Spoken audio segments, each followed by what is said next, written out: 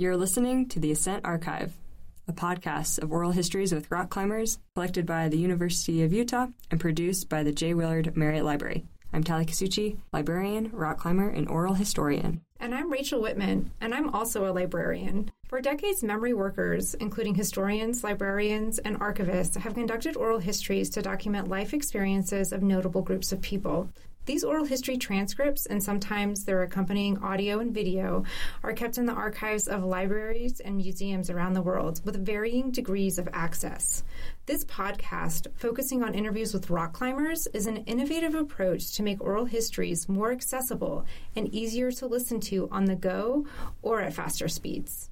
The Ascent Archive podcast features oral histories that I conducted for the Rock Climbers Oral History Project and others from the American West Center's Ever Al Cooley Oral History Project.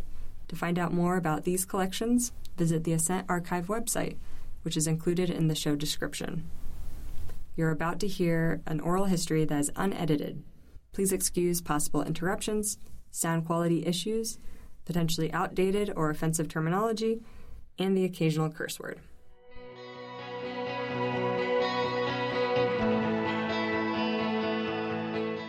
In this episode, we'll hear from Jacinda J.C. Hunter. J.C. started climbing at the Rock Garden in Provo, Utah, and climbing outside after graduating from high school. J.C. recounts her first ascent on Fantasy Island and the first female ascent on Breaking the Law. She also discusses being a female-sponsored athlete and her love for deep water soloing. We hope you enjoy this episode. Good morning. It's November 23rd, 2022. I'm Tali Kasuchi, and I'm talking with Jacinda Hunter in Salt Lake City about rock climbing. So to get started, Jacinda, will you introduce yourself and tell me about where you were born and what it was like growing up? Awesome. I'm Jacinda Hunter. I go by JC, like the initials.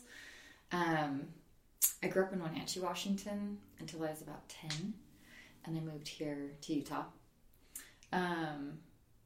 When I was younger, my dad was really into backpacking, so I grew up kind of backpacking in the Cascades of Washington at a really young age.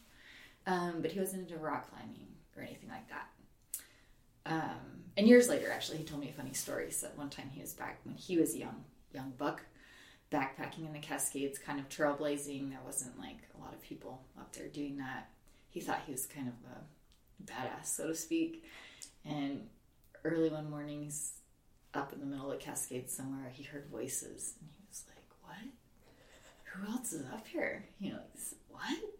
And he gets out of his tent. He looks across, like, I think the lake or something. On the other side, there was a tower, and he sees people climbing this tower. And he's like, "Oh, they're the real badasses." So it's kind of a funny story that I eventually got into rock climbing. He never did, but I started climbing when I was 18. I just had a friend that was into it. I just graduated high school and was like, "Hey, you want to come to the gym?" And it was this little tiny gym with the old Tiva rubber in Provo, Utah, called the Rock Garden. So that's kind of where I started.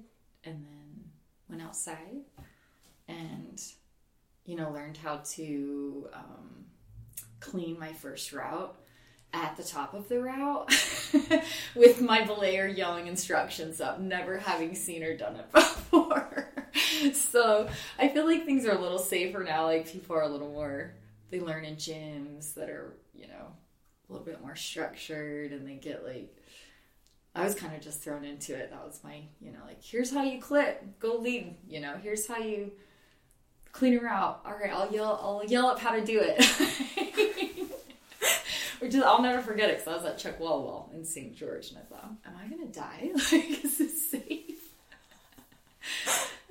So, I started climbing when I was 18. And then I got married pretty young at 19 and had my first son within that year. So right before I turned 20, when I was still 19. And so I took a break from climbing when I was pregnant, kind of right at the end. And then got back into it after he was born. Climbed my first 513 shortly after. Or no, was it before? Sorry, that was before he was born. And then again after he was born. But then I got pregnant again. And at that point, I took like a 6-year hiatus because I ended up having 3 more kids, so I had 4 total. And just couldn't really fit climbing into my life with being like pregnant, barefoot, like, just having all these kids. And so I did take a break, and I was going to nursing school. And that's when I was graduating from nursing school, and I had my last kid, and was just excited to get fit again, get working out. My husband built a little like training system wall in our basement. So I started training on that, and then we started coordinating our schedules so we could take turns getting back into the climbing gym and just bouldering and getting back into shape. And once we started back into it, it was just kind of like no looking back, And we just made it work with the kids and like dragging them to the crag, and like their life was spent a lot outside, with Chinese stars and throwing knives and like whatever can entertain a kid that's fun in the desert or wherever. And that's kind of, I guess that's how I got it back into it. Yeah. What was the rock garden like when you first started going to that gym? Such a tight-knit little group of people. I don't think the gym made very much money. You'd have like your occasional like BYU students or college students, that would like come and pay to climb for the day. But it was a much more, the group of climbers that we were hanging out with and climbing with on a regular basis. And like Jeff Pedersen's little shop was right connected to it, the little climbing shop. It was a pretty close group of friends. Like everybody would meet up Saturday morning at 8:30 at the coffee shop, and then we'd all go climbing together. It was kind of like a really close-knit community, which was fun. Mm-hmm. And then when you'd meet a new climber, like you'd be at a crag somewhere and you'd meet some random climber from some other state or maybe from Utah, you'd actually be interested in getting to know them because there weren't very many climbers. And now you pull up to the crag and it's like, oh, there's so many cars, there's so many people. You want to find somewhere away, but we used to actually like to meet other rock climbers, and now we're like, there's so many. Who were some of those friends that you were climbing with that when you first started? Funny enough, my partner now met 20 plus years ago. He was one of my good climbing partners for years, before my divorce and before we started dating, Aaron Bolschweiler. And Andy Knight and Jim Knight and Jeremy Brown. I don't know if he was actually the owner of the Rock Garden back in the day. Yvette Young, who I think is one of your people you've interviewed. Matt Nielsen. There's quite a few. There's a few that don't climb anymore at all. Don't live in Utah. Wandered off, but. Yeah, just a good group of people that we spent a lot of time with. Mm-hmm. Climbed a lot with. Where did you go climbing for that first outdoor experience? Oh, my very first outdoor experience. So, funny enough, my very first outdoor experience was when I lived in Layton and I was 16. And I had a friend whose dad and brother would go climbing, and they took me out, and they set up some 5'10" top rope, and were like, I wonder if she could climb this. And I did, and they were like shocked. I mean, I top roped it, but I didn't know what climbing was. And that was kind of the only time I really went out. I think I went out 1 or 2 more times with them, but then, I was in high school, and I was an athlete. I was a sprinter and a hurdler, so I was really into that in high school. And then when I graduated, I just reconnected with a friend that had gotten into it. And I was like, oh, I've done this a couple times. So that would be fun. And so I met up with her, and we actually went to southern Utah. We're climbing in the VRG. But like on a 5'9", I think there's one 5'9" down there or something. And so I started climbing down there, and then also the Sun Wall, when they used to have the Tyrolean that you could cross. Did they put that back up? I don't know. To get to the other side of the river. So that's where I started climbing outside. And then Chuck Wall was the first time I actually tried to clean a route. And then American Fork Canyon, Rock Canyon. So just kind of all the classic spots. Mm-hmm. What was it like getting back into climbing after having your 4 children? And how did you, what was that process like?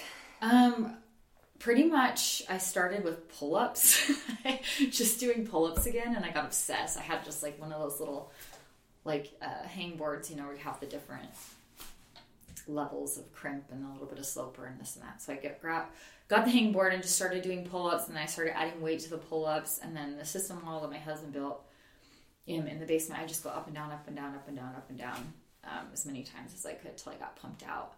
And then once I started going back to the gym, we started fitting that back into the schedule. Bouldering made sense because it was obviously like the quickest. I didn't have to find a partner. I could just kind of like fit it in between class or, going home. So, which was really good because I think it really helped get my strength back just by bouldering. So I was really into bouldering in the beginning, and then got back into routes. And once I got back into routes, I was just kind of like, that's my true passion. I like bouldering, and I enjoy bouldering trips and going bouldering, but I love climbing routes. And now that I'm older, I definitely prefer routes. I feel like every time I boulder, I'm like, oh, if I'm injured, like, oh shoot, that hurt, Like my body can't take landing on my feet. Even in the gym, like if I drop from the top, I'm like, oh. I have a back issue, so I'm just like, cut those aches and pains. So yeah, pretty much bouldering got me back into it. What about route climbing is so appealing to you? Well, when I work a hard boulder problem and I get it, it was a great feeling. But most of the time, it kind of was anticlimactic almost because it just happens so fast. Like one day you just stick the move, and then it's like, oh, I did it. But somehow like doing a hard route is like blood, sweat, and tears. It's just like your whole heart and soul. It takes so much more energy, and you may get through like the crux or the hard part, and then you still have however far to go. And I've fallen like on the easier sections of climbs before, like many times, just because you're pumped. And so I feel like clipping the chains of a route is like, you really had to keep your shit together. You really had to keep it together. You really had to stay focused. And it just took like everything I had, every ounce of energy, every ounce of focus. Like it all had to come together perfectly to send that route. And so at the end of a hard route, it's kind of like, wow, that's a good feeling, Mm-hmm. Are there any climbs that you remember really fondly, that entire process that you're really proud of today? Yeah, I would say like my 2 hardest climbs, which were Fantasy Island and Breaking the Law. Fantasy Island was like a couple seasons, and I kept falling at the top, like at the very last hard move, like multiple times, and so many times. And it was a route that no one had ever done before, so it was fun to get to name it and rate it, and just kind of be the first one to show up and like really give it an effort. Mm-hmm. So that was pretty cool. I think that was probably my most memorable because I spent the most time on that route and getting that route. When I finally sent it, because I had worked on it in the fall, and then it got really cold in the winter, and I tried to go up a few times like in the winter, but it was just ice. And then I went in the spring a bit, and then had a surgery actually, and then came back after the surgery and did it in July, which is crazy. It's like the worst time to climb in that canyon, but I had a really good climbing partner, and we'd show up at like 5 a.m. It was still pitch black out, and at 5 a.m. in the canyon, it's chilly. It's real chilly. So we had on our puffies, and we'd use our headlamps, and we'd hike up to the crag, and we'd start warming up with our headlamps on, and then we would work on my route for a bit, and then it wasn't his project. So then once I gave my route, some solid burns, then we'd head over to hell, and we were done by like 10 or 11 in the morning. And it was awesome too, because I loved climbing, but I hated it being like 100% my focus. Like it never was. I always wanted to I didn't want to drag my kids to the crag all the time, you know. That was mostly like when we were out on road trips and whatnot. But I wanted to get back home because I wanted to hang out with my family and see my kids. So like a 5 a.m. start was perfect. And so that's actually when I sent the route. It's one of those early mornings in American Fork Canyon in the middle of summer. Got home by 10 or 11. I went to play with my kids. That's neat. Did you have other people who were trying it with you, or was it mostly just having people on support duty? I had some friends that were doing the route next to it, Love Island, or I know what's that one called, Love Boat. Those old 80s shows is what they were. Why I named it Fantasy Island, because that's the 80s show that was around during the Love Boat era. I don't know if you know that, but there's this old 80s show called The Love Boat, and the Fantasy Island was like, this is the plane, boss, the plane. Anyways, so it's named after a television show.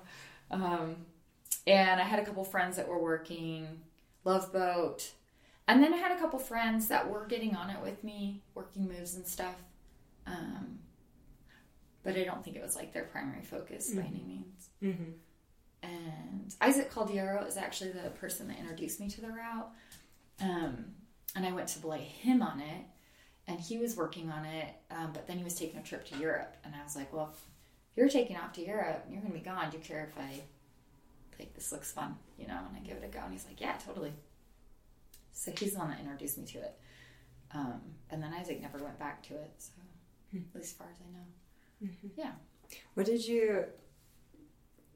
you really like about Fantasy Island that made you want to stick and put in the time to do it? I liked kind of like bouldering on a rope, so to speak, and it gave me that. It was definitely like, I mean, that's the style too, in like Hell, or like, you know, these shorter routes that are, you know, they're not real long, but they're real bouldery. I enjoyed that, and so I really like the movement.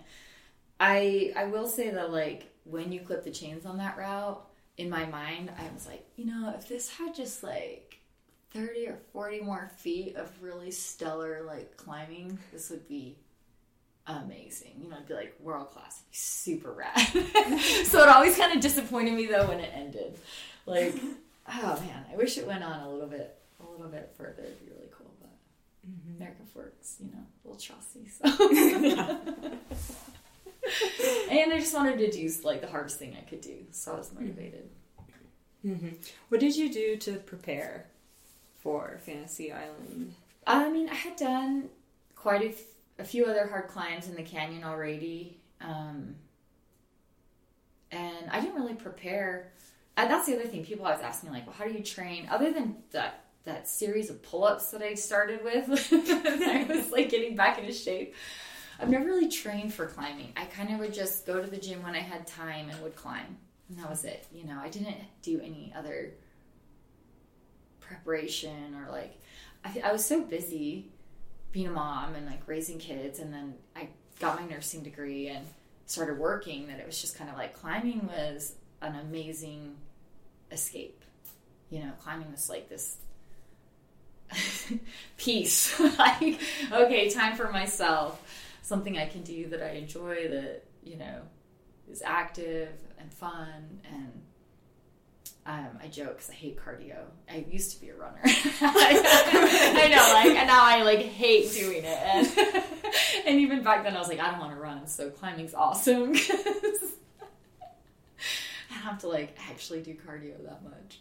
So I didn't really train. I didn't really do anything other than just, like, I climbed in the gym when I had time and I climbed outside when I had time. So I didn't really prepare for it. I just saw the route when Isaac was on it, and it looked really fun. And then when I tried it, I was like, oh, this is really cool. So I just made that my focus. Mm-hmm. And then, funny enough, after I finished that route, I took a new job like 2 weeks later.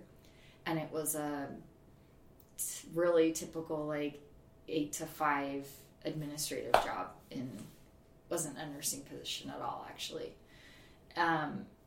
And it made really good money. It was, you know, it supported my family really well, but it was like the last hard thing that I did outside, because I did that job for 7 years, and I either would have to have spent my weekends, like I said, you know, like away from my kids, focusing on my own things, or spending as much time as I could with my kids. So I really just, at that point then, started climbing in the gym. So I just didn't have as much time to be outside and to go outside and like focus on a project. And now my youngest is graduating high school, and I'm like, oh, this is awesome. I'm finally like getting my time back. And so climbing's become, again, like a focus, you know, coming back to it. Mm-hmm. I never really left it. I think I only left it for like 2 years during COVID.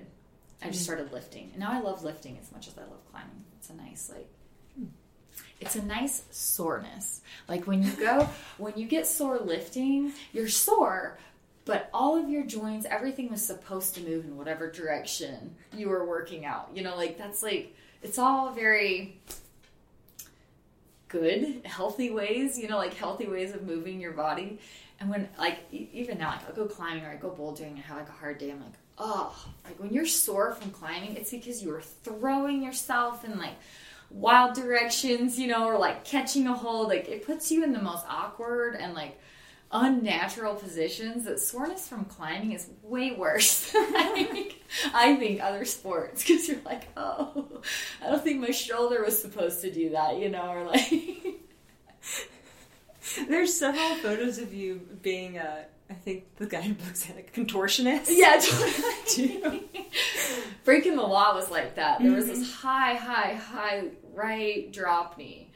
And every time I get it, like I'd hike my foot up and then drop into this really tight position. I thought, like, is my knee going to explode? Like, am I going to get through this? Because, you know, like, you're just kind of like, I'm on the precipice of, like, pushing my body to some point where it's not supposed to go.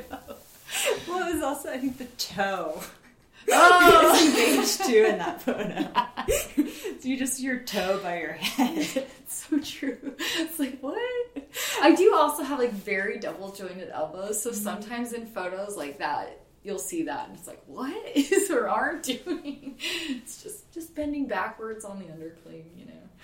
Did you hyperextending? Yeah. How did you find those positions that seem to be kind of unique to your style of climbing?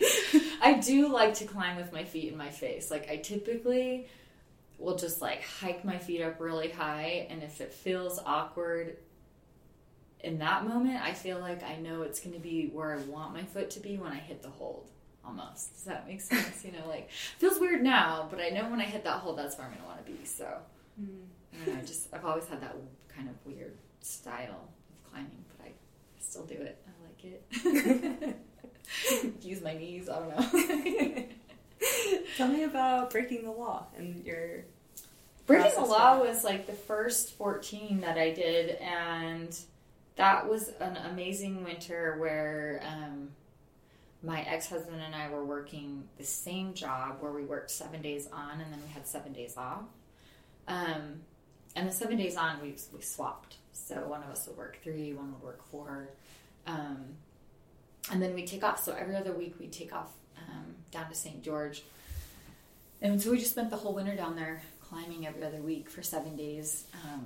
The very first night we went down there, we set up camp, like we camped, and it was so cold. And I remember it was like the night of the election, actually, and I got in the car and I like turned on the radio and I was like listening, like, did Obama win? I was like, who won, you know? And that was it. After that, I was like, no, we're not camping. This sucks. Like, I can't do this. So then we got a hotel for the rest of the week.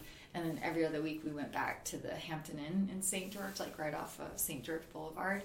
And so we just like lived there every other week with our kids, and it was pretty fun because the staff got to know us and like got to know our kids because we were there all the time. And like years later I went back and they were like, how are you? They were like excited to see me because we just spent so much time at that hotel. But it was a really fun period in my kids' lives because I homeschooled them, so they didn't have to go to school, and I did not do a very good job homeschooling them. I did not think that, like, I wasn't very regimented about like what they were studying or how often or, you know, what they were doing. So when they started school again the next year, I was like, oh, they're going to be so far behind. You know, I just kind of thought like we really just had a really fun year and just did a lot of climbing, you know, like played in the desert. And actually, when they went back, they were like miles ahead. It was crazy. Like in math, and their reading was great. So I don't know, maybe kids just need to spend more time outside because they were fine. They did really well. Mm-hmm. But that was a good year, and we just spent a lot of time at the Black and Tan. And I decided, well, actually, I didn't go there with the intention to do that route. But I'd done a bunch of the other routes, and then I was just kind of like, well, there's that, or there's Old World Lullaby. And I got on Old World Lullaby, and it just didn't inspire me as much. And so I decided to work the harder route and get on Breaking the Law. And so I just worked on it. It was funny, though. After I sent it, Mike Call and Tim Kimball came out and made like a little video. Mike Call at the time had I forget what it was called. I mean, the internet was still fairly budding, right? So they had like an online video thing that they did for climbing, specifically with anyways. They posted it to that online site, and the very next week we show up, and I swear, all of Colorado was at the crag. We had been going to this crag all winter long. Nobody was ever there. Maybe one other climber. You know what I mean? Just, empty. And then all of a sudden, we pull up, and there's just, cars. It was wild. So I don't know if... I think a bunch of them had just come from the Red Rock Rendezvous or something, but a lot of strong guys were there to get on Breaking the Law. I just think, a girl climbs a 14, and well, let's go get on that one. Must be doable if a girl did it. No, I'm just kidding. I don't know, but it was fun. There was a lot of people at the crag after that. Mm-hmm. And then the winter was over, and we just went back to bouldering and climbing an AF. Mm-hmm. We got back. Yeah, tell me about being a top-level female climber. I wouldn't say I'm top level. I don't think I ever really was. I think I just had a unique story, who is this girl with these 4 kids running around? We'd set a tent up at the bottom of the crag and stick the Barbie castle inside of the tent, and some days it was too cold and they all just want to climb in the car and watch a movie, or something like that. Sometimes they climb, but I never really pushed my kids to climb. I just wanted them to do what they liked, So yeah, I wouldn't say that I was ever at the top of climbing. But it was an interesting time period. Especially then when I did Breaking the Law, because I do think at the time... What year was I'm trying to remember what year that was. 7, 9, 10? I can't remember. 10? 9? 2009 maybe? Okay. Maybe 2007. I don't know. I'm too old now. But I think I was the 3rd woman to climb that grade in the United States. Not in the world, but in the United States. So I think at that moment, it appeared to be an achievable event of some kind. But it was also right as these kids that had grown up in climbing, the Sasha DeJulians and Alex Johnsons of the world, were breaking onto the scene. They had been crushing, in the comp world as kids growing up, and then all of a sudden they're becoming adults and they're going outside. So it was if I was at the top, it was very short-lived. Alex Puccio came on the scene very quickly after. So, anything that was seemed pretty cool in the moment, got shattered. Those glass ceilings got shattered pretty quick. But it was awesome, to see these kids just coming out and demolishing, just crushing. So it was fun. What are your thoughts on first female ascents, and then? That was a big question back then too, because when I did Breaking the Law, it was the first female ascent, and so people were do FFAs matter? Do people still, is that still? I don't know. I don't feel like I'm in the scene enough to even know if that's a topic or not. Do people still put FFAs? I'm okay.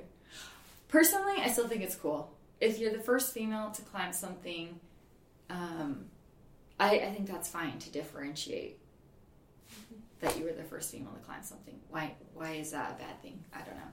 Mm-hmm. That's my thought on it. I don't care either way, like if someone, I don't see why someone would be upset or offended by that. I don't know. Our bodies are physically different from men's. Like, we're not built the same. And I don't see anything wrong in celebrating our successes.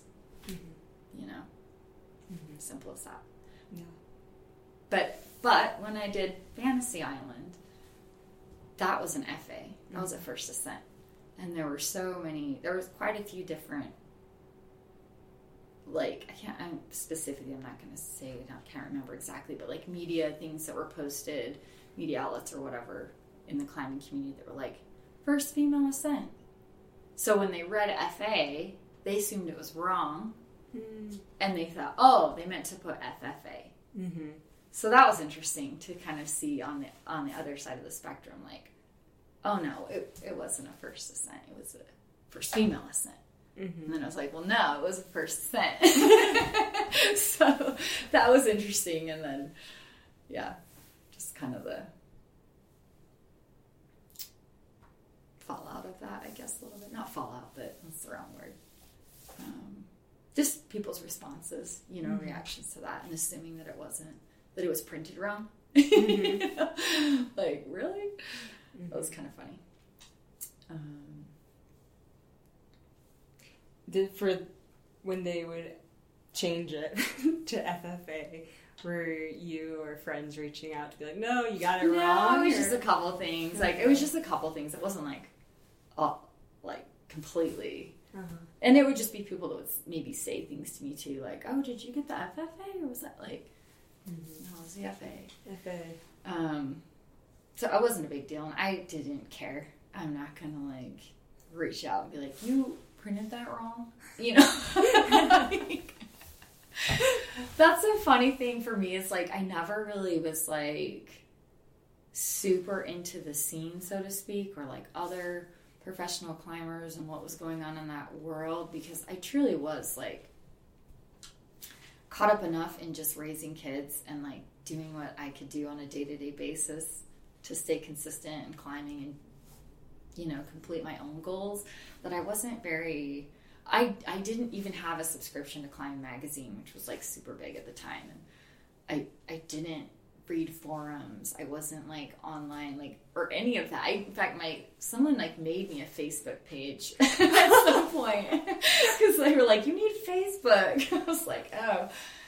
And then I got really disenchanted with the whole professional climbing later, because that also was like breaking onto the scene, the whole social media thing. And so when I was first being an ambassador for different climbing companies, it was like, oh, hey, we like what you do. This is awesome. We'll support you in this way. And that was great. And then I started getting, like, as time went on, like, we need you to post at least 3 whatever posts, a month.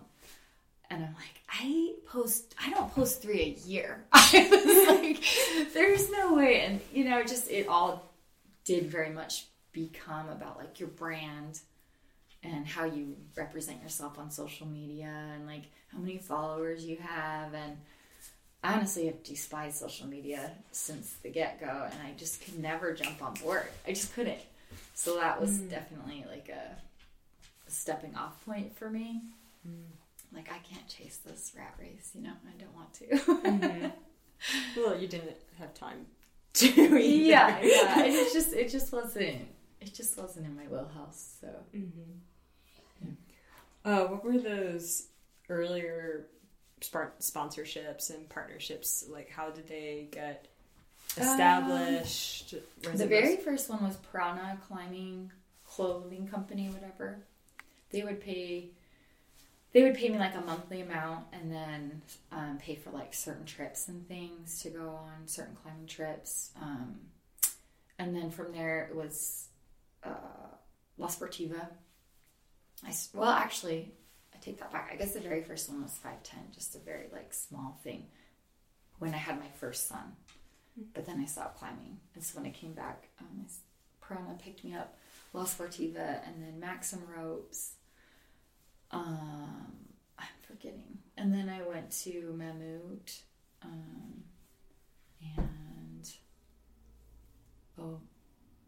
There was also organic, the bouldering pads. I forget. I forget. It was nice to get stuff, because obviously, like, climbing gear is expensive, and if you're getting a little bit here or there, money to take a trip, like, that was nice. Mm-hmm. So that helped out. But I didn't take, like, big trips. I've still never climbed in Europe. I had to work, like, it definitely didn't pay the bills, and I had, cello lessons to pay for, and, like, a normal life to live. So climbing was really just, like, my hobby that I loved, and I was pretty decent at it. Mm-hmm. And I enjoyed doing it, yeah. What were some of the trips that you got to go on with those sponsorships? I would say the funnest trip was to, what's it called? It's in Arizona, Clear Creek. And it's this crappy little, like, water. It's, like, out on Route 64 in the middle of nowhere. It looks like there's nothing. And then all of a sudden you drive up and there's this, like, ravine with water in the bottom of it. And it's not very deep. Like, there's, like, this thought would go through my head, like, what if I, like, hit a bike or something, like, garbage that's laying down at the bottom of this? Like, is there gonna be a refrigerator or something, like, random piece of trash that I'm gonna land on? But the climbing was amazing, and it was just free deep water soloing, free soloing over this creek. And there was some cool petroglyphs, and we made, like, a little video for Piranha. But before I went down, we were looking at, like, some of the climbs, and my husband at the time was like, oh, definitely don't do this one, and definitely don't do this one, because they were pretty high over the water. One was only 11B, and one was only 12A, but they were like no fall zones, And I was like, oh yeah, I'm not gonna do that. Like, that's crazy. I don't want to die or anything. But then as soon as I got there, I was having so much fun. My buddy was like, you want to get on this one? I was like, yeah. It's like, totally. So both the climbs that I said I wouldn't get on, I did both of them. And it was awesome. Like, I loved it. It was amazing. I got to the top of one of the climbs, and I think I just almost started crying, because I was like, it was this existential moment where I was like, oh my gosh, like, what did I just do? And it was just a really cool experience to be out in the desert. I had to hike, like, well, it was too far to jump even from the top. So I had to hike, like, all the way to a ravine where I could, like, get back down to the water, and get picked up again by the boat. So I was just, like, kind of cruising around at the top of this plateau, like, what the hell was that? Like, what did I do? And it was a really cool moment for me. So that was probably my most memorable trip. Mm-hmm. Yeah. And who were you with for that one? I was actually with Mike Call and Carrie Cooper. Carrie was also a climber with Piranha, so it was kind of like a joint thing that we did. Yeah, but it was a lot of fun. That's neat. Yeah. Did you and Carrie climb together before that trip, or was it kind of just Piranha being like, yeah, it was kind of more just like Piranha. Like I said, I wasn't really that connected with any of the other climbers because I was busy, so we pretty much met and became friends on that trip together, and then we climbed a few times after that, but she's busy too. She has kids, and she's a lot more into bouldering than she was sport climbing. Yeah. So I kind of stuck to the sport climbing, and she focused on bouldering. The deep water soloing was a good, it's so good fun. Meeting ground. Yeah, it was a good middle ground, I guess. Yeah. Totally. Oh, that's neat. And then, as kind of your sponsorships, I know you were mentioning before we started recording about having to go do events and things like that. What was that experience like? Not just the getting the free gear, but sometimes being like, oh, can you go to this event? And I did some events sometimes, but not very often, to be honest. And I was pretty clear with sponsorships, like, I appreciate your support, and this is what I'm capable of. And it was not being like their shoe demo girl, or like, I couldn't, like, so I was pretty upfront about like what I was able to provide. And that it worked out fine. Yeah, it worked out fine. So I didn't have to go put on like too many. I was telling you earlier, I went to one of the Red Rock rendezvous and helped out. But anytime I did stuff like that, or even just traveled like for the Deepwater sewing trip, I mean, it's like a whole thing to like make sure everything that's going on with my kids is set, and you know, they have rides to ballet and like, you know, just all that stuff. So it was not that easy to just like up and travel or do things. I had a really memorable trip to Rocky Mountain National Park, actually, and I was also really wary about leaving my kids with babysitters. I don't know, just protective mom. I wasn't a helicopter mom by any means, because my kids were obviously running around the desert with Chinese stars, you know, like having fun. But I was just always, you know, like, I didn't have a lot of family in Utah or anything, so I didn't have a large resource of people, you know, that I could rely on or count on or have, you know, help watch the kids. So climbing was always a very like, with my ex-husband and I was like, his turn, my turn, his turn, my turn. And unless we took all the kids out with us, we never really did it together, which was actually fine by me. I really enjoyed the time away and just having like my own space, my own kind of, you know, time alone or with a friend. So yeah, sorry, so I had to take that. What was I trying to tell you? We can delete that. So one of the more memorable trips was a trip to Rocky Mountain National Park, where Aaron, my partner now, actually was watching my kids. So it's pretty funny that we're together now, and he still has like pictures of my kids from like, you know, 18, 20 years ago, where we'd all be climbing together, or like he's got a sketchbook with my son's drawings in it from that trip where he was watching my kids. It's pretty funny that we have this old friendship and history together. Yeah.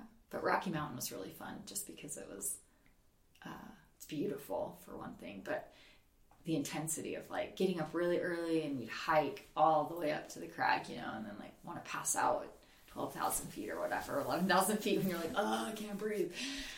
And then climb all day and then hike back down. We just did it like 4 days in a row, and then jumped on the flight home, and yeah, it was really... Were you climbing at the monastery or somewhere else? I can't remember. I don't remember the names. I was terrible at that. Like, that's the one thing that my ex-husband was really good for, was at least he would like read the guidebooks and know where we were going, and I was like, I don't know. Or I'd be years later like, what was the name of that climb? He's like, you did it. I'm like, I don't remember. I just never really kept very good track. So, you know, I'm not going to be able to give you beta on probably even like some of my harder sins. Like, it just came and went, you know. Can you tell me about Seco Block? Oh, Seco Block was so fun. When that came out, that was so fun. The first year that was put on was like so new, right? Like, no one had really seen that. And that was actually the same summer, so right before that Seco Block is when I went and did the Deepwater sewing. Oh, okay.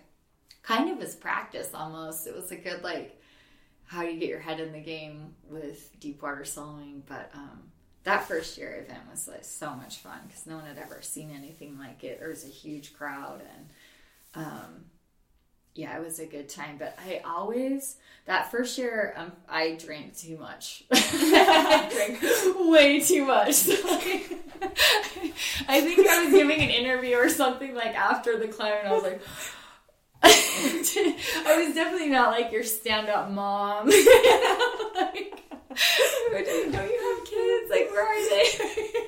You're not driving them home, are you? We just had such a good time. You know, people were just like having a lot of fun, and it is scary. I mean, I think the wall was like 50 feet, and it was always so scary to me, because I was like, I'm good. I was like, I know that I'm good enough to get pretty high on this wall, but I don't know that I'm good enough to get to the top. So every year I was like, oh, I'm going to take a long fall. This is going to be terrifying. And one of the years, because they do it 2 days in a row, the first day is like the prelims and you get to climb the route, and then the second day is like the finals. And one of the years I fell real weird. I came down, landed on my back, knocked the wind out of me, and it sprained my neck, like my C something, I can't even remember.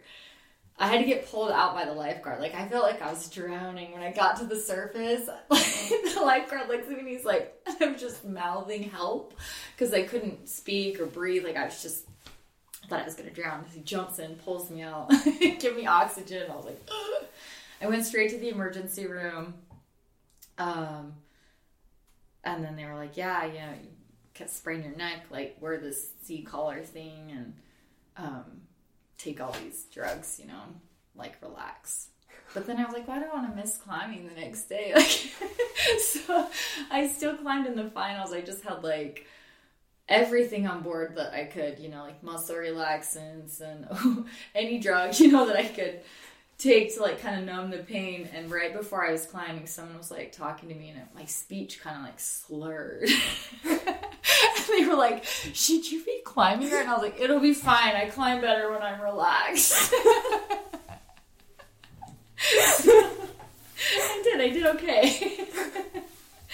But I definitely, like, I didn't like competing, like in your standard like competition. I would get so nervous and like freeze up. I hated it. Like I did one of the years on top of the Shiloh Inn where they did like the bouldering comp on the top of the roof. And it was funny that year too because I took last place, but then on the OR cover the next day I was like on the cover. Because again, they're like, mom with 4 kids, you know, climbs in this comp. But I'm like, yeah, but I took last place.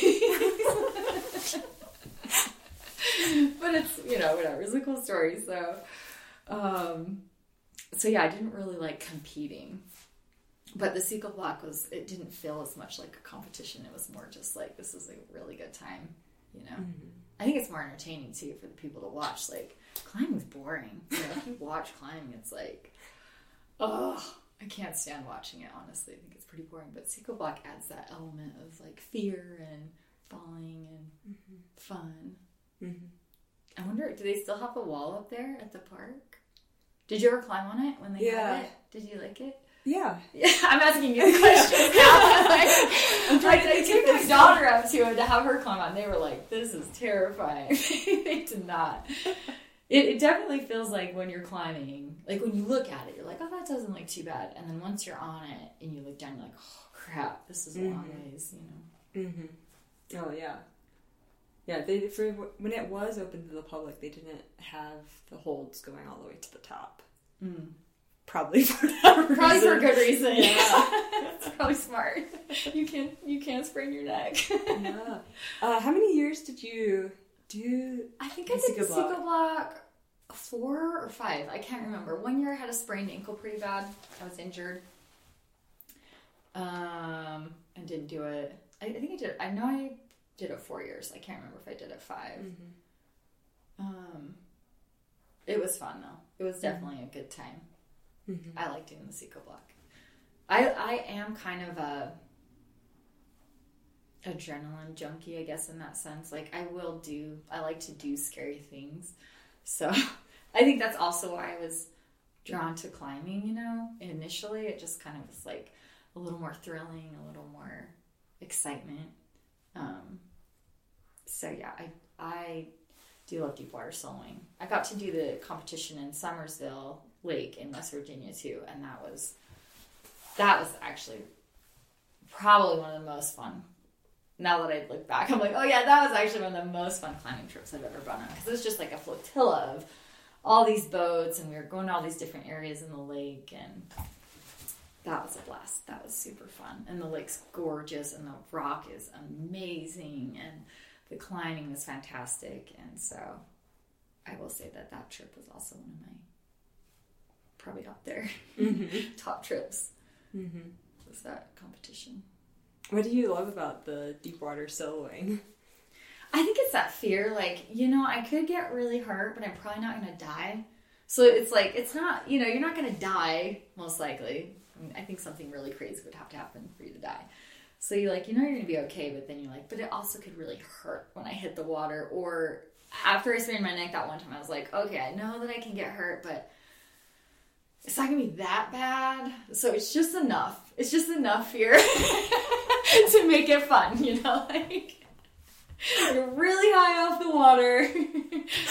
But it makes you focus, you just kind of have to like zone in and everything else falls away. It's just kind of those moments where you're like, it's just like a silence, and you just have like this, it sounds so cheesy, but like inner peace or something where you're just like completely in the moment with the rock and you're climbing, what you're doing with your body. So it is like meditation. I do think climbing is like meditation like that in a lot of ways. Like whenever you're really pumped on a route, and this is why I think I tend to like route climbing more, is it's like you're super pumped.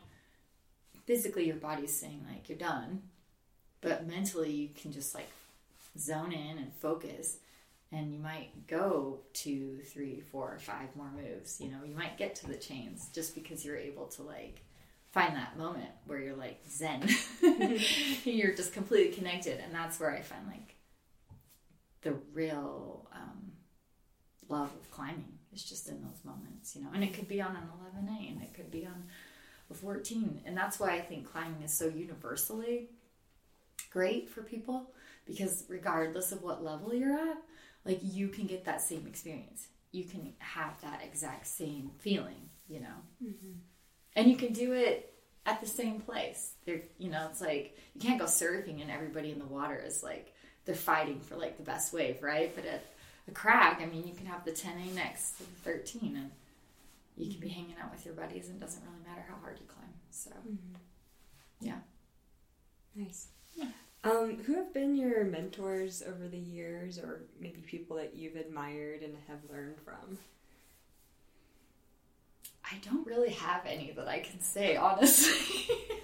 I know that's so terrible. I thought about that previously when you sent me the questions, and I was like, gosh, I really can't say that I've had like a mentor or anybody that's guided me. Honestly, too, one of the things I found interesting when I got into climbing is I was always very much like, oh, that looks fun, I want to try it. And it would be something way harder than I'd ever done. And I kind of feel like the climbing community at the time, with as small as it was very like, oh, you can't get on that. You haven't done this, and this. Like, there's that whole pyramid thinking. And that's not that it's bad. It's just like, but I almost felt I got a lot of opposition when I was trying to get on hard climbs. Like, people literally telling me, like, you have no business being on that route, And it's like, really? The best part is every time that happened to me, I would send the route. I mean, that just motivated me more to, to try hard and to do something. So I don't feel like there was a lot of support, to be honest, in the beginning when I was climbing. I almost had to like prove myself. And then people were like, oh, okay. I guess that's fine. I had someone tell me once it was trying this 513 in American Fork Canyon, and at the time I had only climbed 12A was my hardest route. So 12A was my hardest road point, and I wanted to get on this 513. And which one was it? It's over in X. I think it's been downgraded since to 12D. At the time it wasn't. So now I think it's like 12D in the guidebook or something. X. I think that's the one. It's in Red Corners. Yeah. Okay, yeah. It's like a classic, like, and I started working on it, and I ended up sending it, like, the second day I got on it, 7 tries total, so pretty fast, for a new climber. And this person had told me, like, you shouldn't be on this route, what are you doing, was there when I sent the route. And I get to the top, and I clip the chains, and I'm like, oh my gosh, I'm all excited, you know, I'm like, I'm so pumped. Like, that's all I could say. I was like, oh my gosh, I'm so pumped. Like, I'd never felt like a pump like that intense before. Mm-hmm. And my belay partner's lowering me to the ground, and this person says to me, you want to know why you're so pumped? And I was like, why? And he's like, because you don't have a base. And that was like their negative response to me sending the route. You know, it's like, we don't care that you sent it. It's like, you still don't have a base. Because I had jumped the grades. Yeah. And I think I said something like, well, apparently I don't need one. Something snotty, you know, like that. But, that was... So I didn't really have, like, a mentor. And there wasn't very many, like, female climbers around, even in the social groups that I was climbing in. And like I said, I wasn't really tapped into, like, reading all about Lynn Hill or, you know, climbers that had came before, because I was just pretty narrowly focused in my life, being a mom and raising kids. So I just kind of did whatever I wanted to do and told everybody else to F off if they didn't like it, you know? Yeah. So I do tell kids, like, nowadays, like, so all these kids that have come up in the gym world, and I'm like, yeah, if you want to get on something, go get on it. Like, who cares? What's the worst that's going to happen? You don't send the route, you know, or you don't see the problem. Like, and I think that's changed a lot over the years, too. When I was first starting out, it was like, oh, you're a girl and you're not, you know, you're not ready for this. All these guys that thought they were so strong, like, what is she doing? Breaking boundaries, I guess. Yeah. When you climb now, do you find the community is more supportive? Yeah, I think so. Or are you still getting comments like, oh... No, I think that's changed a lot. I think that's changed a lot. And honestly, like, the climbing community is so big now. It's just so big. I think that's the shock for me, is just how many people I don't know or have never met, you know, or like how many people are at a crag. It's just kind of wild to see how much it's grown. But I do think that it's way more supportive, especially of like the youth and what's happening with the youth and how strong they get and how quickly they shoot up the grades. Like, it's it's exciting to see how the sport's grown, you know. I think the hardest part is going to be like access issues and making sure that we, you know, take good care of our crags and, you know, those kinds of things. But yeah, definitely. Yeah, that kind of leads me to kind of one of the wrap-up question, which is what is the biggest challenge you see facing the climbing community? And you can, you know, Intermountain West or just in general. Yeah, I mean, I moved away 1.5 years ago from Utah, and I do miss it so much. Like, I want to come back. I love the mountains here. Crowding, though, is I think is a big problem. And just like we were talking about, you know, access issues and people respecting the crags and, you know, also recognizing that nothing's ever going to really, like, things are going to change too.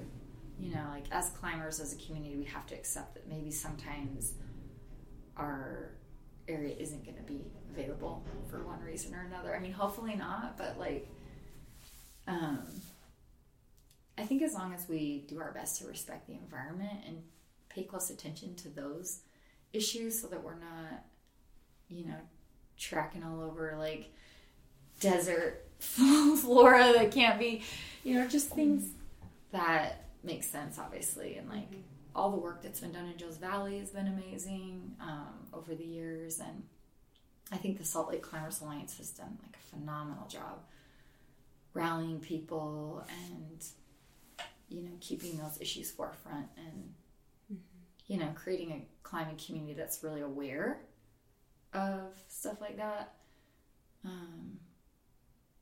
Other than that, I just see climbing really growing because like these gyms are just going up everywhere, right? So like you're going to get people in cities that have no access to outside climbing now taking like their vacations to go outside climbing. So we just see such an influx and like a lot more traffic. I think that's really the biggest problem, will be the biggest problem, is just the areas, the climbing areas. I mean, I still feel like there's too much rock and not enough life. Like there's way more rock out there than I'll ever have enough life to climb. But yeah, like Utah's getting pretty crowded, I would say. Yeah, what is it like now being in Boise, Idaho? Oh, it's kind of funny. Boise, as far as like people that have moved there from, like, say, California or somewhere where they're like, oh, it's so amazing. I'm going to diss on Boise right now. It's an awesome city. It's actually got, like, it's kind of like a miniature Salt Lake, and it's got, like, a really cool downtown. But as far as, like, access to, they have a lot of mountain biking trails, which is nice, but there's no tree coverage. You know, it's not like going to Park City and, like, these beautiful Wasatch Mountains. It's all, like, foothills.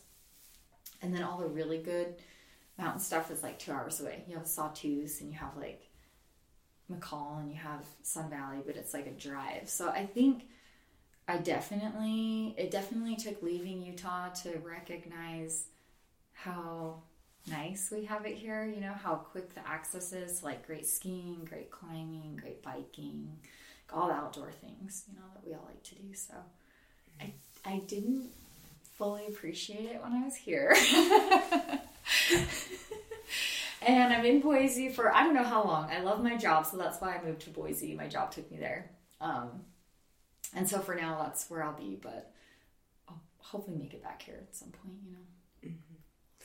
Have you been able to find other climbers up in the Boise area, or are you still just climbing with your partner? And yeah, there's a little bit more of a bouldering community in the Boise area because route climbing isn't that accessible. It's not very good. There's a little spot right outside of Boise that's kind of terrible, so there's not really any great route climbing in the area. There's like a community of boulderers.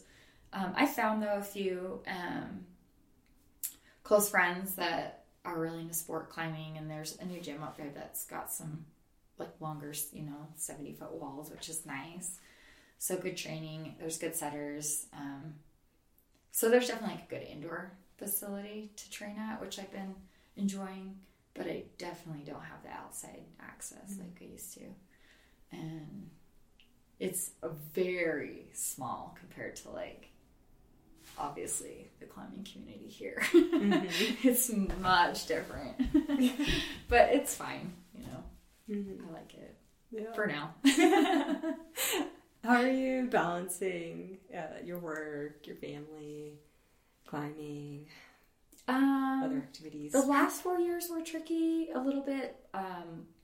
When I divorced my ex-husband, he really didn't, we have a custody agreement, but basically my two girls have spent the last 4 years with me, they see him maybe like once every 6 months, maybe.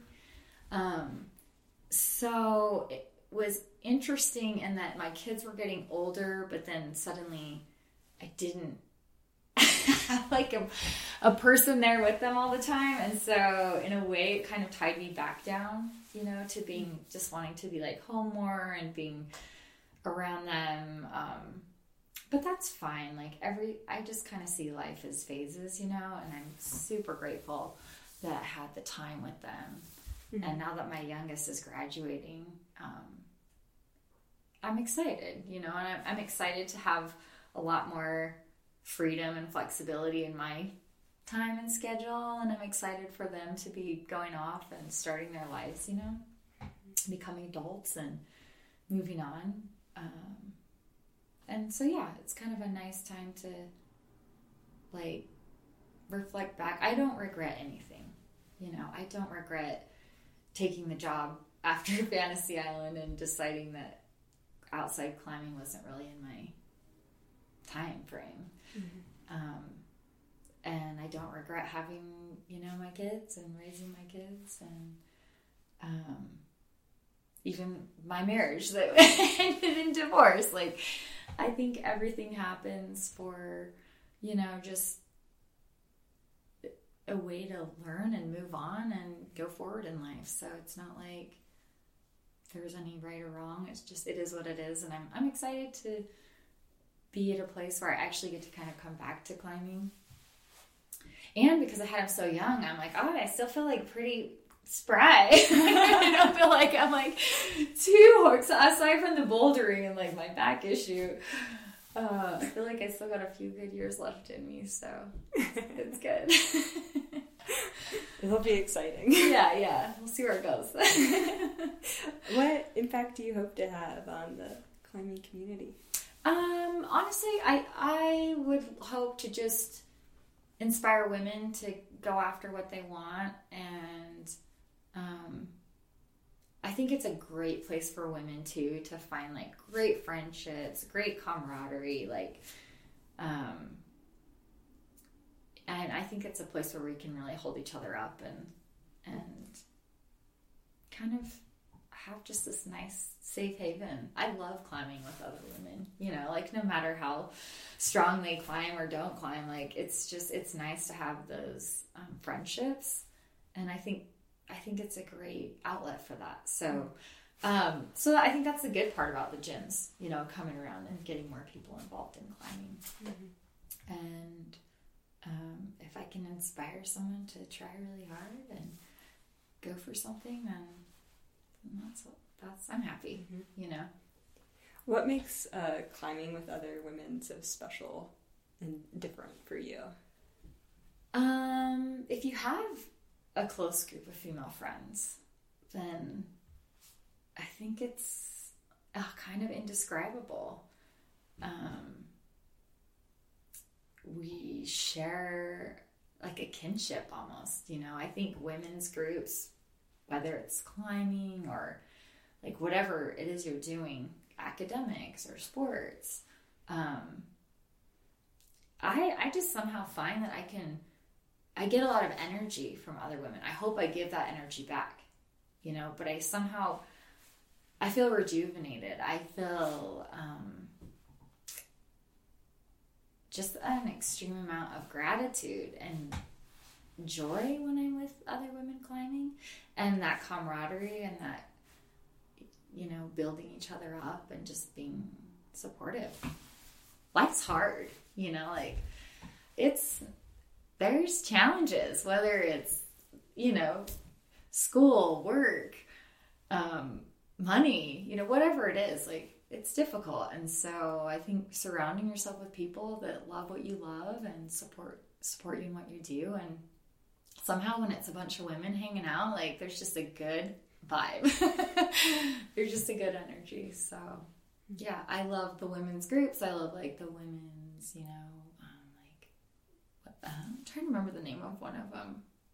It's been a while.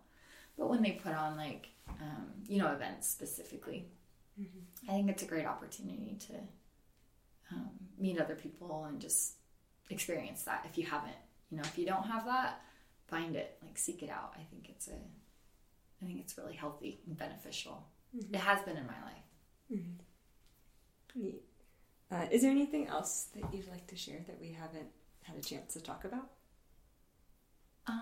I don't think so. It's been really a pleasure speaking with you, and no, thank you so much. No, thank you.